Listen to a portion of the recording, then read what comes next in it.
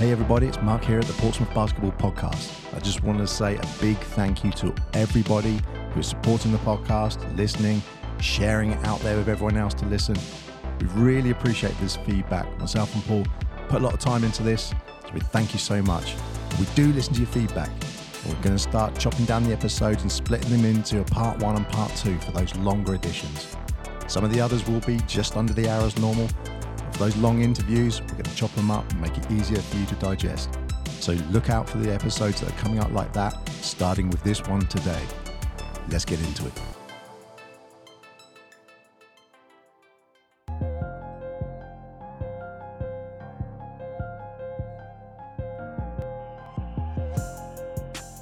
And welcome back to another edition of the Portsmouth Basketball Podcast. Welcome back. Welcome back indeed. I'm your co-host Mark. I am Paul. And we have another guest with us. We have an absolute legend. A Portsmouth legend today. Legend. How legendary? Well, let me just go through his basketball history. Let's have a resume. Got Portsmouth FC Basketball Club, part of that junior setup. You've got Solent Stars, Portsmouth Pirates. This is that National League section that we don't know anything about. He's going to talk to us about that. Then, more recently, he actually played in the Portsmouth Force. And obviously with GB.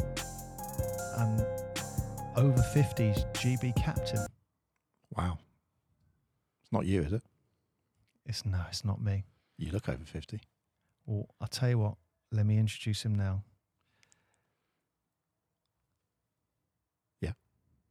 Sorry. For those listening, I've got all these buttons to my left-hand side, and it's Is it like NASA for you? We almost need someone else to do that, don't we? Okay.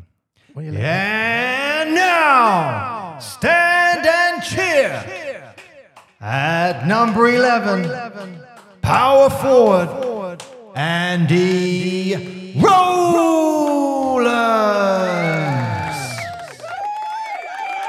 Thank you for that, Paul.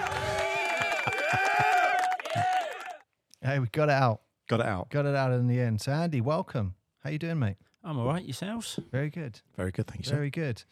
So, I mean, I just want to crack straight in. Really, there's this National League section that we know happened, and you've just thrown a bombshell when you've come in here today because you've officially said it was called the Portsmouth Pirates. So we got a name for it now. We have a name for it. Yep. We always weren't sure.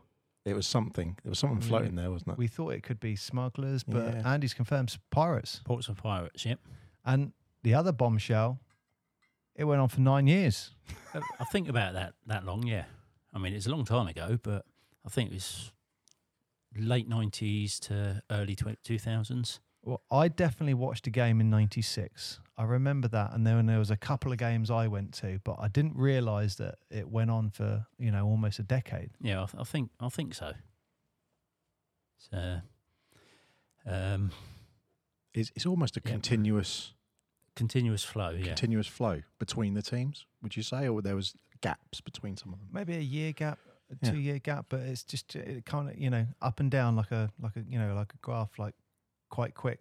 You lose a team, another one comes up. Because when we talked at the beginning, Andy, we were talking about where it all started from, and then with Portsmouth Basketball FC and kicking off from that. And if you think it's over 40 years of basketball in City, yeah, that's quite a lot of teams and quite a lot of people who've been playing and involved and everything like that. But the actual history of all the teams that are going through and some of the players, we're lucky to have you here. So we're missing so many gaps. Yeah. Of what was going on. Well, I'll tell you what. Let's start there then with the Portsmouth FC basketball. So what were you there? You were a junior? I was a junior there. Went through to probably about under 18s, and then moved over to Solent Stars from there. So we were playing home games at the Mountbatten Centre, training at what was Great Saltons School, which became Portsmouth Sixth Form College, which is now Portsmouth College, that's on Tangier Road. The odd training session was inside Fratton Park. They had a little gym in there. Yeah, they did. The gym alongside the stadium, didn't it? Yeah. Which I think you could get 3-on-3 in there, but we were doing 5-on-5. It's like So it's a wooden gym, tight. wasn't it? Yeah, Yeah. wooden gym, no runoff underneath the basket. So if you're going too fast, you hit the wall. Safe. I like it. There's no health and safety back then. But would have been the old wooden floors, so that'd have had Yeah. a good bit of sort of spring to it. And I mean, I remember going in there a couple of times, and I always look back thinking it was a nice court. I'd say it was a nice court for, like you say, the floor. mm, But size-wise, like I say, I'd say it was, 1-2 badminton courts in Oh, really? length. Yeah, I remember it wasn't- being wasn't quite big long. for me, Yeah, but I you were would little. have been, I would have been 7 or 8. Yeah. So like, have you got any memories of, some of those like legend players that we know, like Colin Irish? You got any memories of those guys? Remember watching, and as we went up through the age groups at Portsmouth, we never trained with them because they were BBL level at that time. We were just the juniors, but I did get to play and train with him over at Solent a number of years later, Oh wow. and that was an experience playing with him, Alan Cunningham, Mike Spade, those sort of guys that wow. 10 years before you were watching, and then you actually get to play and train with them. That Yeah. must have been amazing, Yeah, because they're like you're watching them play for, you're watching them, you're seeing them, you're thinking, oh, that's something I want to do. and like I keep saying on this podcast, for a 2-year period, Portsmouth FC Basketball Club was the best team in the country. Yeah, They won the BBL 2 years in a row, Oh yeah, 100%. yeah, and then you're playing with them at Solent. yeah. It was. When you look back at it, you think, my God, that's amazing. Yeah. At the time, it was just, I'm just playing basketball. They're just another teammate, and you were learning from them.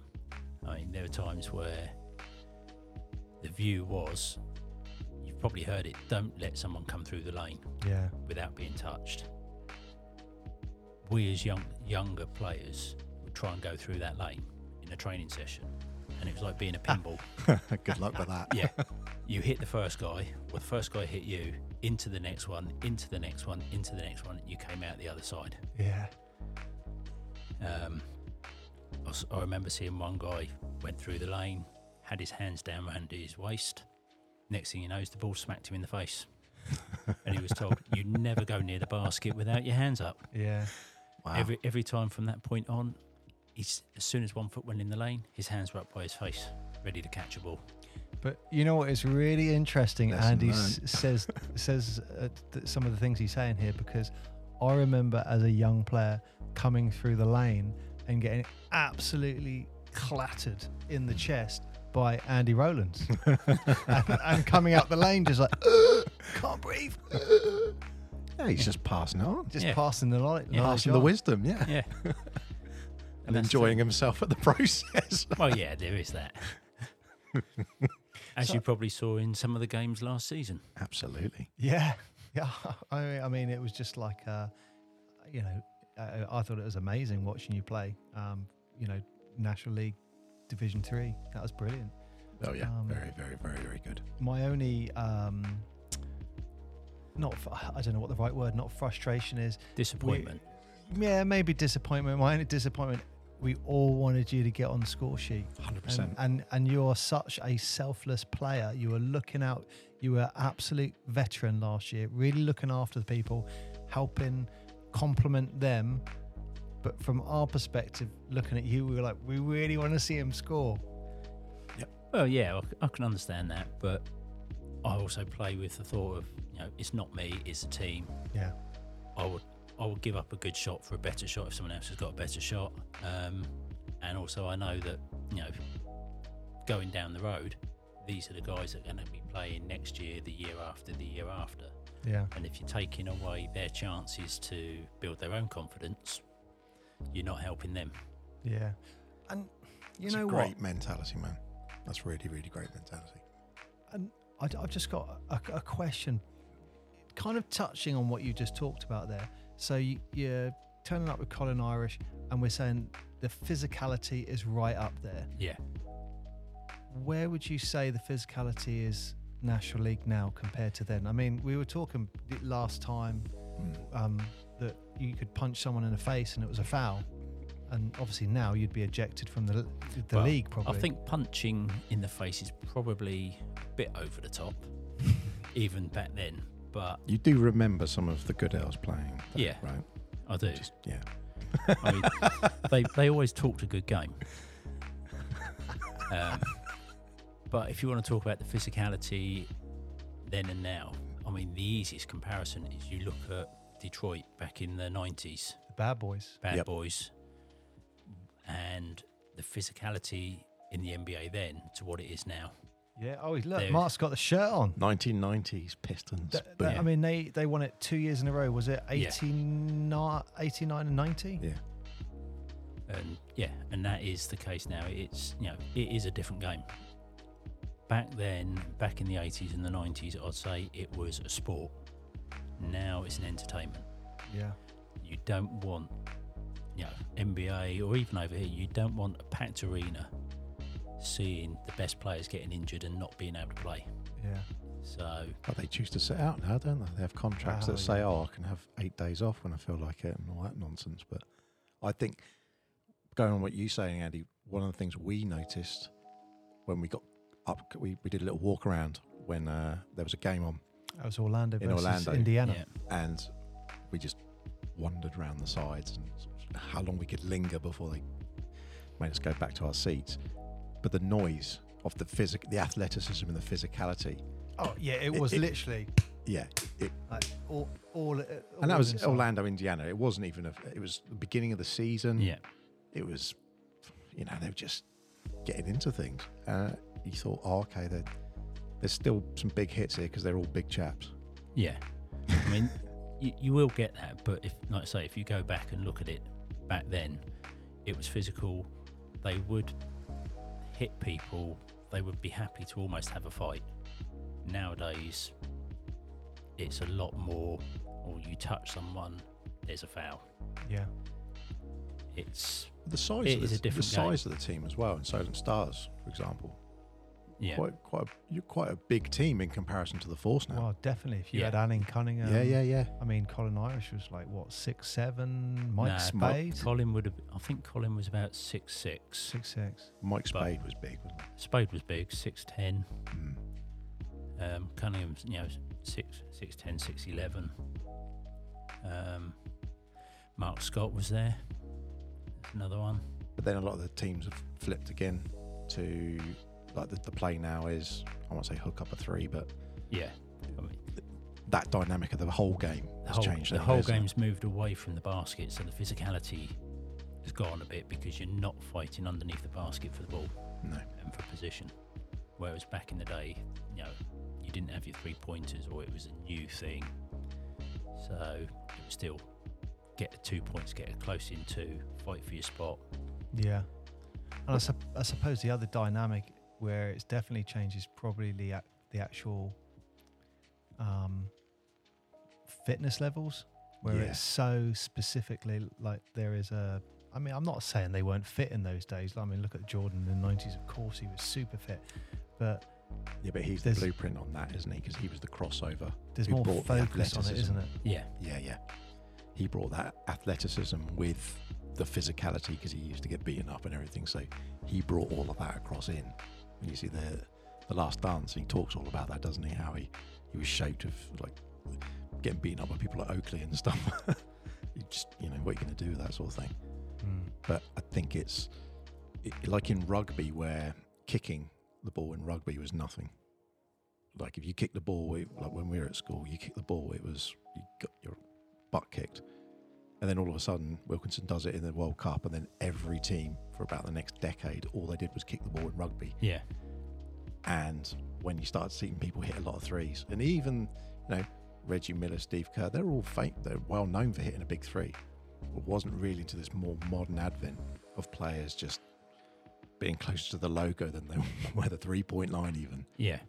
That's massively changed the game. And defensively, for a big player, they want the big player to be a 3-point shooter. Yeah. And they're not having a hand in the face. So arguably they're always going for the uncontested shot. I guess. I don't know. Yeah, I mean, is it a better game? There's a lot of threes. I It's mean, a you know different what? game. It's a different game. Watching the Portsmouth Force last season, there was a lot going on down low.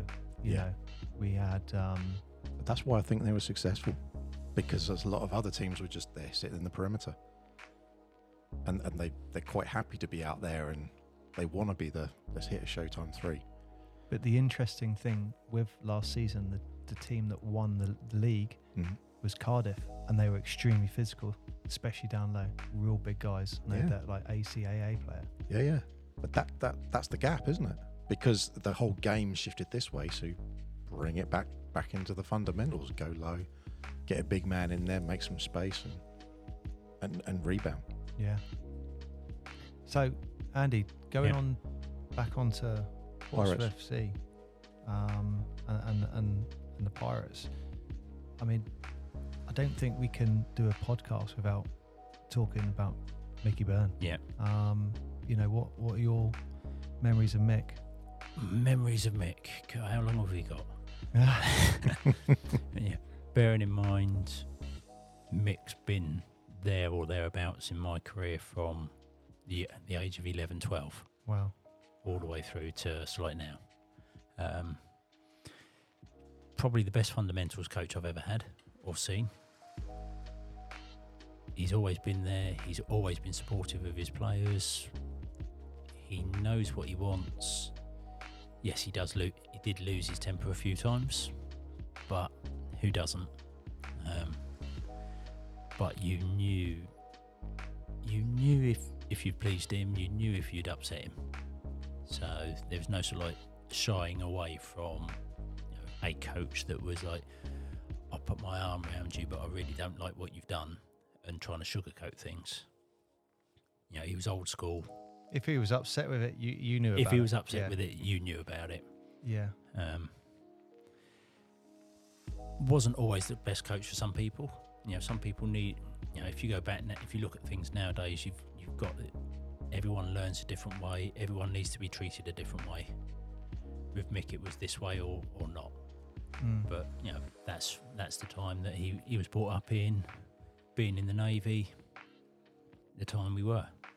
You know, but the thing I liked about Mick was he gave it to you straight. There was Yeah. no BS with him. So he would say to him, Absolutely not. like, and you know what? I always felt with him, he kept it really simple, and he said things in a way where just me personally, I understood. He would be like, Paul, box out better, Yeah. box out more, or he would say something really direct, and you go, right, that's what I need to focus on. Yeah. Yeah. It's really interesting, isn't it? Seeing that was I won't say a moment in history, but it's continued all the way through, and it's the running theme of Portsmouth basketball. Yeah. It's the running theme of all our conversations, isn't it? I mean, definitely it's sad to say, but it's only really from the Portsmouth Force now where we're, you know, I mean, he was kind of an honorary chairman, but yeah, it's only now moving forward we're like, okay, he isn't there. But you know, like I was saying to I think I said it to you actually on the tryouts, like, this is Mick's legacy. Yeah. You know? 100%. And I just, you know, I like to think he's looking down, just going, yeah, this is my legacy, but you could do that better. Oh yeah, he'd probably say that. But if you want to look at his legacy, look at the people that were at his funeral. Yeah. You could look at that, and you could almost map out the years just by the people that were there and the groups that they were in. I was there, and I could. They were from the 80s, they were the 90s, they were the 2000s, and you could tell just by who was there, the groups that they were with, and it just showed where he had been and what he'd been involved in. Yeah, and I think we said it before, like, and it was only when Mark really mentioned it in this way, it just really, really affected me, is when you said, look, he's kind of been a father figure for you for what, 30 years. It's a huge male influence. Yeah. You know, he was who he was, and like you said, he told you straight. But you're a competitive person. And because you and your brother always were at the basketball, he dealt with you both in different ways. And he used to wind you up because you wound him up. But then that made you want to prove a point, which got the best out of you. Yeah. And then with Andy, he tried a different tactic. Yeah. But I think his legacy is as much in seeing all of the youth teams and seeing all that come through and seeing a path. Because, you know, I remember us going to Saturday mornings, and then getting trained, doing the fundamentals, and then even when he wasn't doing it, you took over. I think we even had Jason did some lessons sometimes. I think Jason took over the port when he started the Ports of Fire. I think he was doing his own youth thing. So I think maybe it was going on at the same time. There was some Mix. crossover where we were doing some bits, and then I think then we ended up with Andy at what's the other place? Wimbledon Park. All Green, Wimbledon Park. Yes. But all of those, I mean, the legacy is that you've got people now, and I think Rob said that when the youth team was coming through, they had, 40 kids turn up for tryouts or something? No, that's for like each National League team. So for under 12s, I think it was like 20 kids, and they picked 15. Under 14s, it was like, I want to say 36. Yeah, I mean, that's fantastic. But under 16s, it was like 46. Yeah. I don't know, what was it for under 18s? 40 plus, I think. Yeah. I think overall we had over 200 people come to trials weekend. And then you had the men's, and then, again, there's And probably the a good 40 for the men's. I'd say just under 40 for the men's were there. And you didn't have some of last year's players who No. will know there's a good chance they'll play. They've got to prove themselves. Yeah. I'm not saying anything else. They've just got, last year's players, they've got to prove themselves. You don't walk back into a team these days. Was that always the case? Going through all the roster of teams you played for, was that always the case? You played last year, this year you got to prove it again. Yeah. Or, I mean, yes, some players, you could almost say some players were guaranteed, but there was always that. You have trials. You keep going. You can't sit on your laurels. No. And I think that's the problem these days. Some people think, well, I scored 50 points last week, I'm fine. Well, every game's different, every season's different. Yeah. Andy, so, you've talked about, the progression from Portsmouth FC Basel Club, and then you went to the Solent Stars. Yeah. Did Solent win anything then with, Colin Alling and Mike Spade? Because I know those guys went a few years after Solent Stars. They went to Worthing, didn't they? Yeah, they were at Worthing. So when I went to Solent, Alan, Colin weren't there. It was the likes of Roy Lewis, Paul Philp, and a lot of the Solent juniors. Chase Colgan was there. Oh, Martin Dowdall. Joe Morant, John Rumsey. John Rumsey, I remember him, yeah. One Div 4. I think that was the year that I joined near the end of that season. So they went up one Division 4, got promoted, won the playoffs in Div 3, got promoted, got up to Div 2, got promoted, got up to Div 1. Wow. Blimey. That's a good stretch. Yeah. I mean, obviously they weren't back-to-back promotions, but that's what went on while I was there. So what happened with the Reading Rockets? Because you went and played for Reading. So did you leave Solent, or was it just a better opportunity? It was... My time at Solent had come to an end. It was roughly when Mick was starting up Portsmouth Pirates. He had come back to Portsmouth, but I was working in Reading at the time. So okay.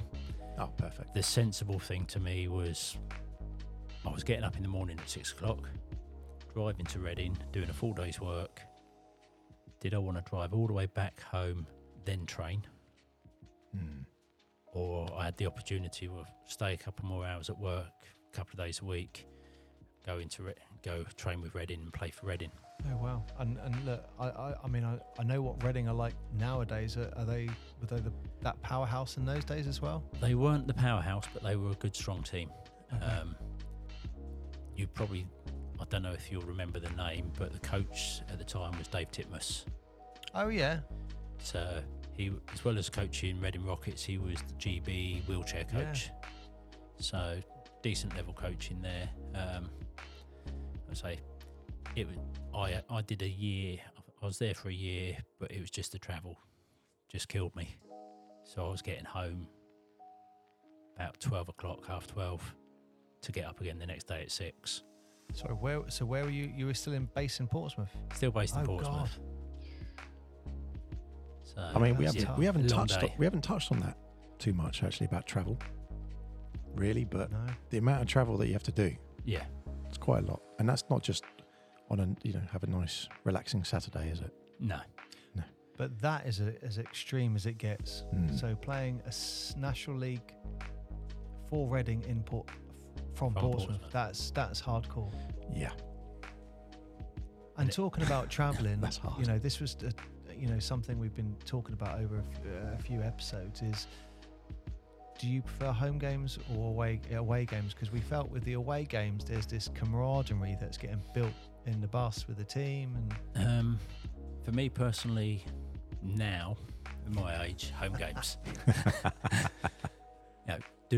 Do I want to sit in a minibus with 12 other people minimum for 2.5, 3 hours, stuck in there? You're all over 6 foot, cramped. you're painting a wonderful picture, Annie. Yeah, but that's Sweaty. that's what it was. I mean, go back to like Solent time. We had Nick Burns, 7'1". You're in a minibus with someone like that, and all your kit bags. Yeah. There wasn't a lot of space, and I'm like, at 52, no, I'll go to some away games, but I drive myself. I think Mick splashed out on the minibus when he did the Portsmouth Smugglers, because I can't remember the minibus being much of a problem. It depends on obviously the size of the minibus and the size of your players. Yeah, that's true.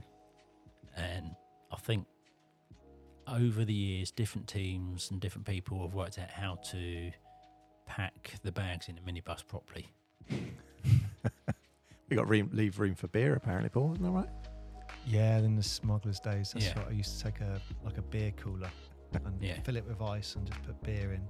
And then the funny story that I told these guys was, if you lost, Mick would be like, "Good out! You're not having any of that beer. No one's touching it." And you'd go, Yeah. "Oh, okay," and then it'd be silence, and then 20 minutes down the motorway, Crack.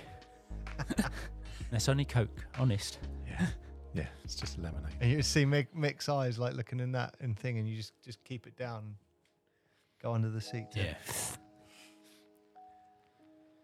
So that takes us on the Pirates. Yeah, And so- Reading. So Yeah. from Reading onto the Pirates then. Yeah. So they travelled too much. You like, bam, Mick's doing this team. Mixed in And the that team. is that's when I remember you playing it in '96. Yeah. And coming to watch, and back in Mountbatten Centre. Yeah. And What a venue that used to be. yeah, well, Do you like the court? We had a discussion yesterday, literally about the court. You and me. We were talking about if you liked it or not. And I think I wasn't on the a one with fan of Steve, the we actually floor. talked about it as well. the floor is very hard, isn't it? Yeah. But the venue's great. The Venue's great. Venue's great. The floor wasn't brilliant. Not forgiving. But if you go right back to Portsmouth FC, if you ever went to any of those games, they had a carpet that they would roll out and lay on the centre court at the Mountbatten Centre. So they never Really? played. Yeah, they never played on the tiled floor. They always had a carpet. Really? They were Cool. playing on a carpet. I call it a carpet. It's like it was. Oh, like a special What? matting sort of. Yeah, I never knew a that. court. Wow. Didn't know that. Yeah. so- Andy Rowlands with a huge piece of information we knew nothing about. So all of those times I got like a burn on my leg from sliding on the floor or something. Could have been avoided. yeah. Bit of carpet. And that makes sense, because I always look back and went, why were they playing on such a hard floor? But if they had something down, that makes sense. Because that was an arm-forgiving floor. Yeah. Especially if you're just a little slip or something. Yeah, and you know what? I do remember. I mean, I was very, very young, but I do remember, and it's something that I've been trying to encourage in the Portsmouth Force. I remember back in those days, you would have a men's game, let's say 7 o'clock, but you would have like one of your games before. Yeah. And people would turn up, watch that, and then just carry on watch the men's. And I think that's quite nice, because it allows the younger guys, or even the kids, you could get the under 12s to do it, to have a taste of that experience. Yeah, definitely. I think the trouble is, though, it's costs. Back in those days, Portsmouth Football Club were John Deacon was bankrolling the basketball team, so money wasn't really a problem. You're now looking at trying to hire. If you want to do that, you're hiring Rowlands for 3 hours for the men's game, add another couple of hours on the front of that for a junior game. That's 5 hours of a double court that you've got to pay for. Well, there is a good news about that solution, because on our last podcast, Paul actually announced that if he wins the Euro Millions, he's actually going to build a purpose-built stadium. I can confirm that if I win the Euros Millions, don't worry about it. Yeah. Yeah. Well, you've got a 50-50 chance. He's thinking a 3,000-seater. He's all in. Yeah. No, I think, 3, maybe 4,000. You got to be focused BBL. Build a little arena for that. But it's having the main thing is having the bleachers, because obviously where Force at the moment with Rowlands, you've got those lovely bleachers, but one side. Yeah. If you had that other side, do you think they'll ever swap court rounds and have bleachers both sides? They'd have to get a centre net and do the flooring and everything as well. They'd have to redo the floor, get more bleachers, store the bleachers somewhere, sort out rings. I've had this discussion with Rob, chairman, because he was saying, no, he wants 1,000 in there. And I said, we're not being funny, but I'd rather play with what we've got at the moment and have it packed. Yeah, build it up. Than have half of it empty. Yep. If we get to the end of this season and you're having to turn people away, that means you've got a really good product. Yeah, I think you're right. Focus on getting like 500 people on there and just take those little steps. But yes, if you got 500 people in there and you got 500 people outside, we need to do something about it. But we were getting 350 last 4 home games. So if the focus goes to 500, finish that season. If you're getting that, okay, now let's talk about the next seating on up. the ends, isn't it? And the 2 end bits. Seating at the ends. Talk to the university at that point and say, look, we're bringing this in. What can we do? Yeah, because at the end of the day, it's the university's building. It was designed for the university. There wasn't the basketball team around at the time, so I think the big question mark would be the fire guidelines. Because at the moment you can only get 600 people in the sports hall. Yeah. So I don't know, would they change that, or what happens? Could Mountbatten make a resurfacing? Well, they do have bleachers both sides. They That's have the thing bleachers about both sides. They're the only ones who could facilitate 1,000 people. I mean, I think if you look historically, when we used to sit there, we were maybe sitting a bit differently to how they might have people now. They might have, I think there was about 1,500 people there in those games, wasn't there? So, but still get 1,000, I reckon. I remember being at games at the Mountbatten Centre, and we were 3, 4, 5 deep on the balcony. Yeah. Oh wow. The VIP section. Yeah, you had a VIP section up on the balcony, and you had people 4 or 5 deep up on the balcony because all the bleachers were full. So, wow. That's so cool. It's such a shame that there's limited photography of that. I mean, it's just little crappy pictures of the court, and you don't get that. You don't see it's that. It's not that recognition that they were the best team in the league. Yeah. Like, that's not a small thing to achieve. And it was the double, and then just bam, suddenly stopped. It's again. It got sold to Glasgow. Oh, did it? Yeah, Glasgow Football Club bought the basketball team. And so where did it go from there? Went up to Glasgow, So the players went to Glasgow. Oh my God, this What, is Seattle all over again. the entire team? The entire team got sold to Glasgow. So they all had to go up. Yeah, I don't know whether all of them went, but because that's basically what happened to start the club. John Deacon bought a team from somewhere in the Midlands. Going with T, didn't it? Oh, yeah. Might have been Telford or something like that. Yeah, I think it was. So it's something like that. He bought a team from the Midlands, bought them down, and that's what happened. They then got sold off to Glasgow. So maybe It's the that's Supersonics why all over again. It's upsetting. he's not that he's better about that. It's very bitter. I still don't eat Starbucks to this day. That Well, weasel sold them. I think I'm not at big. some Was that to point pay in his the tax future, bill? Don't. this, Not go there. the Sonics will be back. They'll be back. Yeah, I've been saying that for like 20 years. I gave up and started supporting the Mavs. And I'm wearing a Pistons top, so I'm a confused supporter. What can I say? Wow. So they just sold them off and that was Yeah. it. I mean, Andy's throwing bombshells. Since he's He's a walked in this huge- door, he's been throwing bombshells. Stuff we didn't know. So That's Glasgow. why he's the legend. That is Andy Rowlands. Wow. So you went to the Reading Rockets and the Portsmouth Pirates, and you had Yeah. good days at the Pirates. How successful was the Pirates? We weren't as successful as I think Mick would have liked, because obviously you start again at the bottom, but I think he used it again as a pathway for players. Was that Div 4 again? Div 3, Div 4, yeah. Yeah. So start giving players in the area a pathway so that they could get back on to playing National League level. I mean, you've got a lot of experience in that progression between going from Div 3, Div 4, Div 3, Yeah. going up. You've done that with a few teams now. What do you think, bringing that forward to the fours, what do you see? How could you do a blueprint for that mapping forward? I don't think there is a blueprint. Oh, is there not? A blueprint would require everybody to be doing the same thing, and you find a way to beat everybody. If you look at most teams, everyone's got their own way of playing. So one size doesn't fit all. So you could turn around and say, okay, the best thing for force is we play with 2 big guys, 3 guards, pump the ball inside. That's great against a team that haven't got any big guys. You come up against a team whose big guys are as good as yours, and their shooters are better than yours, you've got a problem. Yeah. So you have to adapt, and that's your coach. Your coach has to read. You've got to have scouts, see what's going on, and some of it's luck. I say this as a player, you can't always know what a referee is going to see in a game. Yep.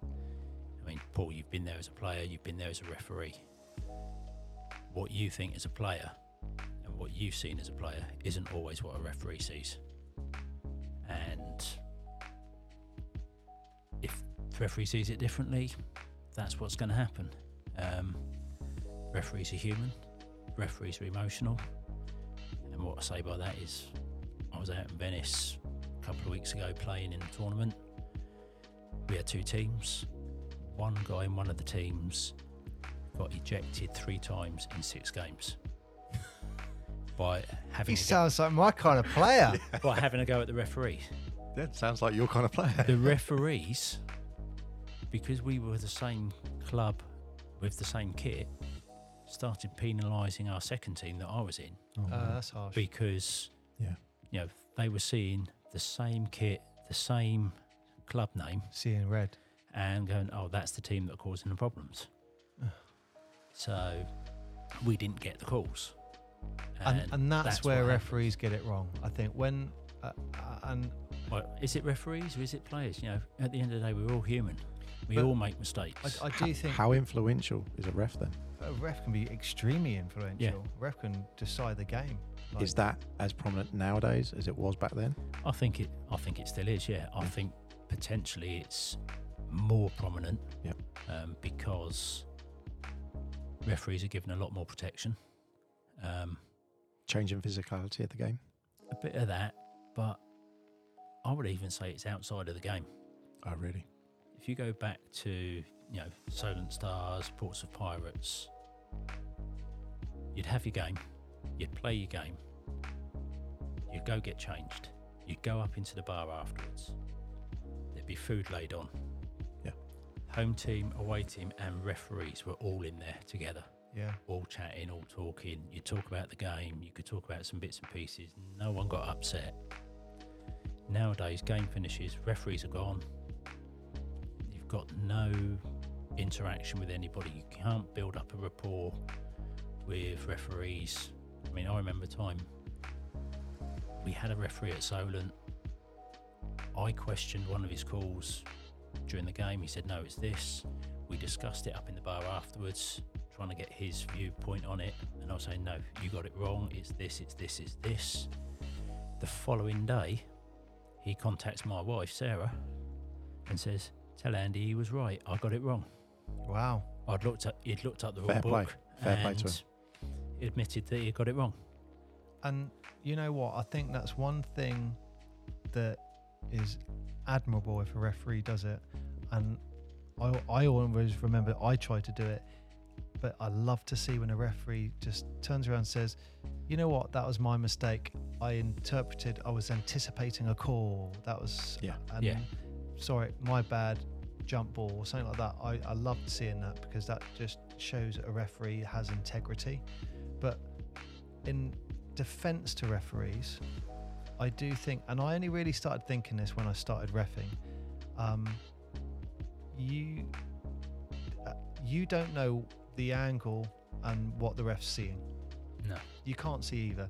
So even if you think, man, that was no way a foul, at the same time, there's a doubt in my mind that would be like, well, I don't know the angles he's at. Do I really know where my hand, the other hand was? Okay, you know what? It could be a foul.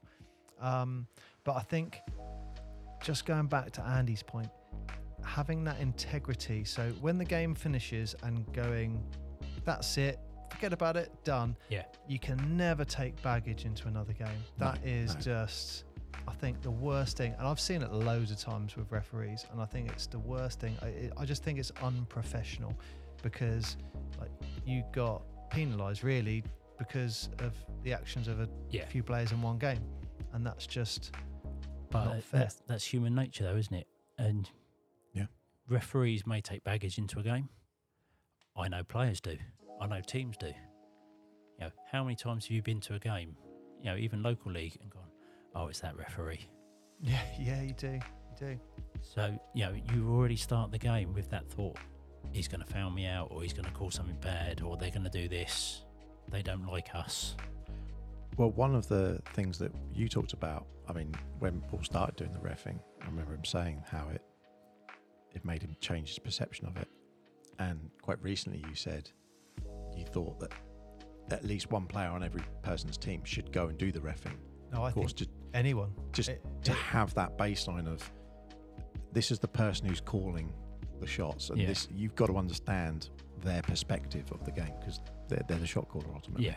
Yeah, even from standing in a specific location and looking for the gaps, looking for the angles. Once you understand that, like, you've got the game of basketball being played, but then there's a whole other game that's being played with the referees, and the communication between the referees is essential as well. And you look at basketball completely different once you're a referee. And do you think that would give players an advantage, knowing that? You know what, I would say yes. Yeah. And I cannot verify this fact, but I'm pretty sure Kobe Bryant became a qualified referee, so he would have, even if it was at a small edge where if I go here I'm out of sight of a ref, or it's I think it adds a string to any player's bow. There's another thing I'm going to add on here that just come to mind, and that is, I do think there's the potential that referees will ref you differently as a player if they know you're a referee. Ooh. Because there's that expectation of, oh, hang on, I can't make a mistake because he's a referee, and there's going to be some judgment there. I don't think they're worried about that. Because I noticed once I became a ref, the calls I got became better. I was like, wow, how am I getting this? Some of the Fury guys actually said, why are you getting this? Because you're these being calls? politer to the ref, maybe this time. It could be the politeness. Yeah, I mean that's some of it. You could talk to referees back in the day, and get away with things. Oh, look, that is unprofessional, isn't it? That is It is. outrageous. And he's got his phone on. We didn't do the during a here podcast. are your exits. Please turn your phone off. Well, it No, is we turned should've off, done It's but like the everything cinema. else, that's WhatsApp. Oh, there we go. I think that's a referee. Popularity. Yeah, someone's heard. Yeah, someone's heard. Probably from the Kestrels. But you know what? Once I did become a ref, I did communicate with them, and I would actually go and try and to proactively have a level head and calm and just say, what did you see there? And just ask questions rather than be confrontational. Just ask the question, what just happened there? Also, what I started to do, if I saw the ball go out and it came off me, or I saw it came off one of my players, I say, ref, that's their ball. Yeah. I mean, I guess it kind of sort of ties in with the timeline for the game changing. Although refereeing has changed a little bit, but the game has changed the way basketball's played. Certainly in the NBA. But how does the game changing in the NBA affect the game in the UK and in FIBA and that sort of stuff? Because you have a lot of experience of watching that change, because there's been a huge shift.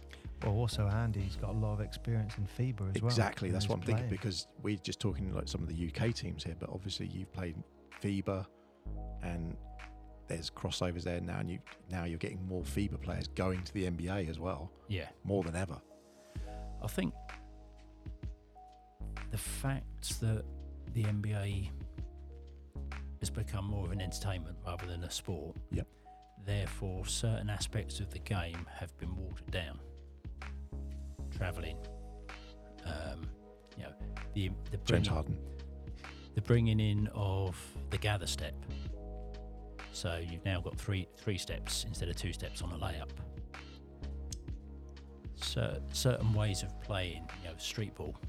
Yeah. People seeing that, they play street ball, they then try and bring that into an organised game. So is that an evolution of the Euro step as it was? A little bit of that. I think that's where it started, wasn't it? The Euro The step. Manu Ginobili special. Yeah. Yeah. But, those sort of things that have been allowed to happen in the NBA that have then slowly come across because people are doing it. Yeah. I mean, if you go back to when we were playing or growing up and learning the fundamentals, you would have been told if you put your hand below the centre line of the ball, it's a carry. Yeah. Your hand always had to stay above the ball. Yep. How many times do you see in games now where, even over here, a player will put their hand underneath the ball, change direction All with the it, time. and it's not called. I think, and we're going to get a ref on to find this, but I think if there's no advantage, like for the offensive player by moving his hand down and coming back, they won't call it. Yeah. If there's an advantage, that's when they'll call it. Is I think is that flow of play? Is that kind of, we want to just keep the game flowing? But It's still wrong though, isn't it? There is an advantage though, isn't it? Because if you put your hand underneath the ball, you've got complete control of where you put that ball next. Yeah. You can go, if your hand goes underneath it, you can go the way it was going, or you can pull it back the other way. If your hand's above the ball, you can't control that ball as easily. Yeah. So there's always an advantage by being able to do it. Yeah, But they don't call they've it used it because- with you're a bigger player, they got bigger hand, or it slips under, or there's always something, isn't there? Yeah. Some reason for it. So Yeah. it is that. Yeah, I mean, it is funny when you seeing the parallel of the game that we saw, the fundamentals that you would teach and Mick would teach, and how they're still relevant today. Yeah. Because they are the fundamentals. Yeah. And if you get those things right, there's a rebound going up, box someone out. Yeah. They can't, it doesn't matter how big they are, they're not going to get over you. They can't jump over you. Yeah. Well, Yeah, might be that able I to, can but- hear Mick saying that. Yeah. Yeah. You put your body between them and the ball, they're not going to get it. Yeah. Yeah. And If it's just five simple of stuff, you, isn't it? If 5 of you box out, the other team can't get the ball. It doesn't matter if the ball hits the floor and rolls around for 30 seconds. If you've stopped them from getting it, they can't score. Yeah. So Andy, when going Back to again. last season, Yep. like what happened? Like what made you decide Portsmouth Force? Because I mean, it was the first season, no National League basketball in Portsmouth for a decade. Yeah. And Portsmouth Force came into fruition. When they decided the Portsmouth Force name, by the way, Pirates was being brought up. I thought Pirates was going to be a good one. I thought that's a cert. That's going to be it. But there's so many different teams called Portsmouth Pirates, like badminton and darts or gamers or whatever, that they wanted something original. They wanted something original. They wanted something that no one else had ever used. I think it went on for about 3 or 4 months. With like, what can we use as a name? Then what can we have as a logo? Rather than 1 or 2 people saying this is what it's going to be, it went out to, I think, nearly everybody in the club. What do you think? I think the saying is a camel is a horse designed by committee, isn't it? Yeah, that's right. But I think, the Pirates would have been good. You got your market there, like pirate flags. It's quite easy, isn't it? But the Force isn't a bad one. When they said Force, I was like, hang on, the Fury used to be called Force. Yeah. Brilliant. Like only for 1 year. Yeah. But that's. The naming thing is maybe they overthought it a bit too much. there were some silly ones, wasn't there? Yeah. I can't remember. Dreadnoughts was one. Oh, nice. The Admirals. Yeah. See, the Admirals didn't sound great, but I thought having the abbreviation of the A, like a really big A, like you see in American culture with like the A on the jersey, and call it the A's. Yeah. Yeah, and the mascot would have been easy. Just get a little mini Nelson running around. Something like that. But we've digressed here. But Andy, why the Force? Why'd you come back after 15 years out? I just started playing again for, tried out and got into the GB over 50s team, and the opportunity. He just threw that one in there. Yeah. Yeah. Listen, I was looking at his shirt and I was thinking, I'm bringing that up. And it was an opportunity just to try and keep fit. If I'm playing at a level, but due to people's work commitments, etc., for GB, we were only able to meet up once a month. I had to do something to try and, quote, stay match fit or prepared for matches. So the opportunity was there. I tried out. I think Daniel saw me more as a father figure, someone to help with the guys that are coming through and just impart some experience, rather than, as you saw, I played a couple of games, but I got more out of the training with these guys that kept me fit, kept me going. And that makes sense. You got the GB thing going. That's keeping you if you're National League fit, you're playing with National League Div 3 players. That's only going to benefit GB. Yeah. You know what? I think when I was watching you throughout the season, I think that veteran player. That's how I'd phrase it. I think there was one moment, and I'm trying to think of the player who it was, and they came off, and I just saw you put your arm around him, and just was in his ear, and I was just like, that guy's just benefiting from that, because 100%. You're helping him out, but let's face it, you're giving him the wisdom that Mickey Byrne, Colin Irish, Mike Spade, all those guys have given you. Me, yeah. And that's what I saw throughout the season, which is why we were all so excited when you actually came on. It was like, now it's time. Here we go. 100%. It's happening. But going back to that playing, I think it was the Exeter game. I got those 2 quick fouls. Oh, that was at home. Yeah, that was the home game. Yeah, the fouls. Yeah. But I spoke to the team manager after the game, and he actually turned around to me and said they wouldn't have been fouls back in the day. And that goes back to the difference in how physical it was back in the 90s to what it is now. So is it difficult playing? Did you find it difficult with with that transition of physicality changing? I don't think it was the physicality. I think the problem that I had was the brain said you can do this. The body said, what you thinking about? Yeah.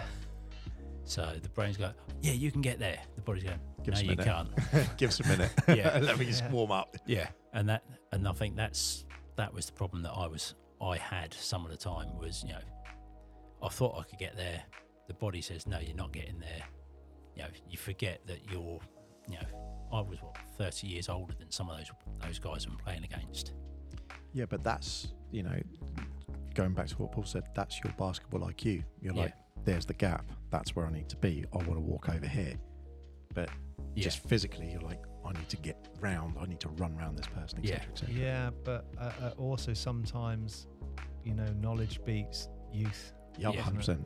Yeah, but when you're trying to chase down a 20-year-old and he's got 30 plus years on you. I mean, your knowledge ain't going to help you that much, is the it? Portsmouth team were quick.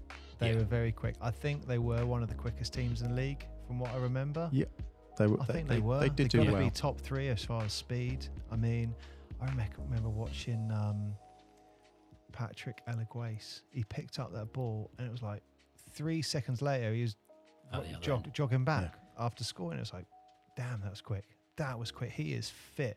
He is really fit. I genuinely did think Portsmouth were going to run more last season than they did. I thought they were going to come out of the gate a bit faster than they did. On some games, took a little while to warm up. Definitely. I think you'll see something different this year. Really? I mean, that's experience, though, right? Yeah. Some of that's experience, yeah. And the team gelling together. Running plays, etc. Yeah. And the personnel that we had then to potentially who we've got this year. Yep. There are some changes. I'm not saying what, because obviously Wow. that's not for me. Wow, he knows things. You know, all of these players have had a year playing together. Yeah. You know, and some of them, you know, they're university guys, so they've been playing with each other for the university as well. So, you know, they're playing like 5 times a week, aren't they, with each other? As you probably saw, you could almost tell, I reckon, by the end of the season, which ones were university players, because the way they were gelling with each other was obvious. Whereas at the start of the season, you're looking at, you know, that's 10 guys that have just joined up and met each other. Yeah. I mean, you touched on something there. Talk me through an off-season, how that differs, you know, with all the teams that you've played through. What is it like in an off-season when you're playing in Portsmouth FC, in the Pirates, in Reading, etc.? What are you doing as a player? Back in the day, it was, that's it. Oh, really? Yeah, you'd finish your season. You might be able to find somewhere to go and shoot occasionally, but you usually had 2 months off, do what you wanted, and then you'd come back a month and a half before the season started, start training again. Things obviously changing nowadays. We're back. Portsmouth Force are back training already, and we had the trials in start of July. So Daniel's got a core of players. Oh wow, the team's started then. Yeah. I mean, I guess you're going to have some introductions in September when the new year 1 students or master degree students turn up, or PhDs. Yeah. Got the potential of more players coming in, depending on, you know, the university, who's there. There might be some that come in and Daniel goes, like them, let's get them into the squad. We've improved links with the under-18 squad, or I say improved links. We've now got an under-18 squad. We didn't have one last year. Yeah. So we've got a couple of the under-18s coming up and training with us every so often. Wow. So they're getting the experience of playing with the seniors. Brilliant. They may not get games this year, but they're getting the experience of training and playing. Yeah, because in like 2, 3, 4 years' time, you know, they're the guys that should be out and there. And they're not going to be worried because they've gone through that of, I've turned up. And, you know, the one player was, I thought last season was Zion Dawson. Yeah. So, you know, he was 15 playing National League Div 3. I mean, he didn't get a load of time, but you know what? He was, I think all credit to him. I remember he was playing under 14s. He was 13. He was playing under 14s. and I saw him praying, just playing in a game, and his dad was next to me, and I was like, he is not an under 14 player. You know that, right? He needs to turn up. And I was coaching under 16s at the time. I said, get him to turn up to under 16s. He should be playing up. He's good enough. He turned up to under 16s the next week, and within a couple of minutes I said to his dad, he's one of the best players here. He's starting 5 already. And so he played with under 16s, and then next year he was playing for the Portsmouth Force, and it was like, wow, fair play to him. I mean, if I would say not just him, but I think his dad and his older brother is playing for Brighton Football Club, and I think he's a left back or right back, but he's looking for a contract in a couple of years' time, a professional contract, and he's got a little brother who's pretty good as well. But the whole family are just really nice, but they've all got their heads switched on. There's no messing about. I just think that's Zion, how he performs, just a credit to their mentality.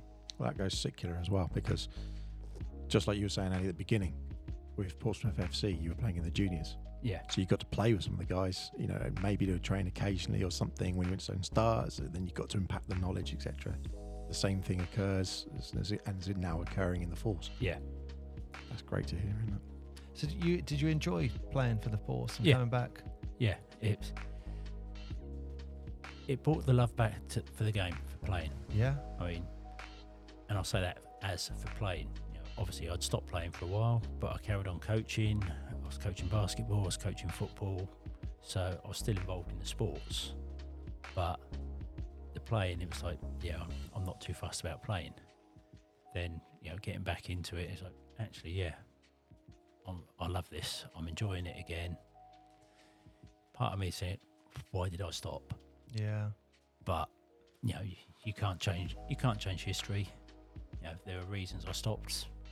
Now you go back to it and think, actually, maybe it was the right thing to stop, because I've got the love back. So that ends this episode of the Portsmouth Basketball Podcast. Part 2 of this interview will be coming out in 24 hours, so tune in for that one. But until then, wherever you are and whenever you're listening, we thank you so much for your support. Till then, bye-bye.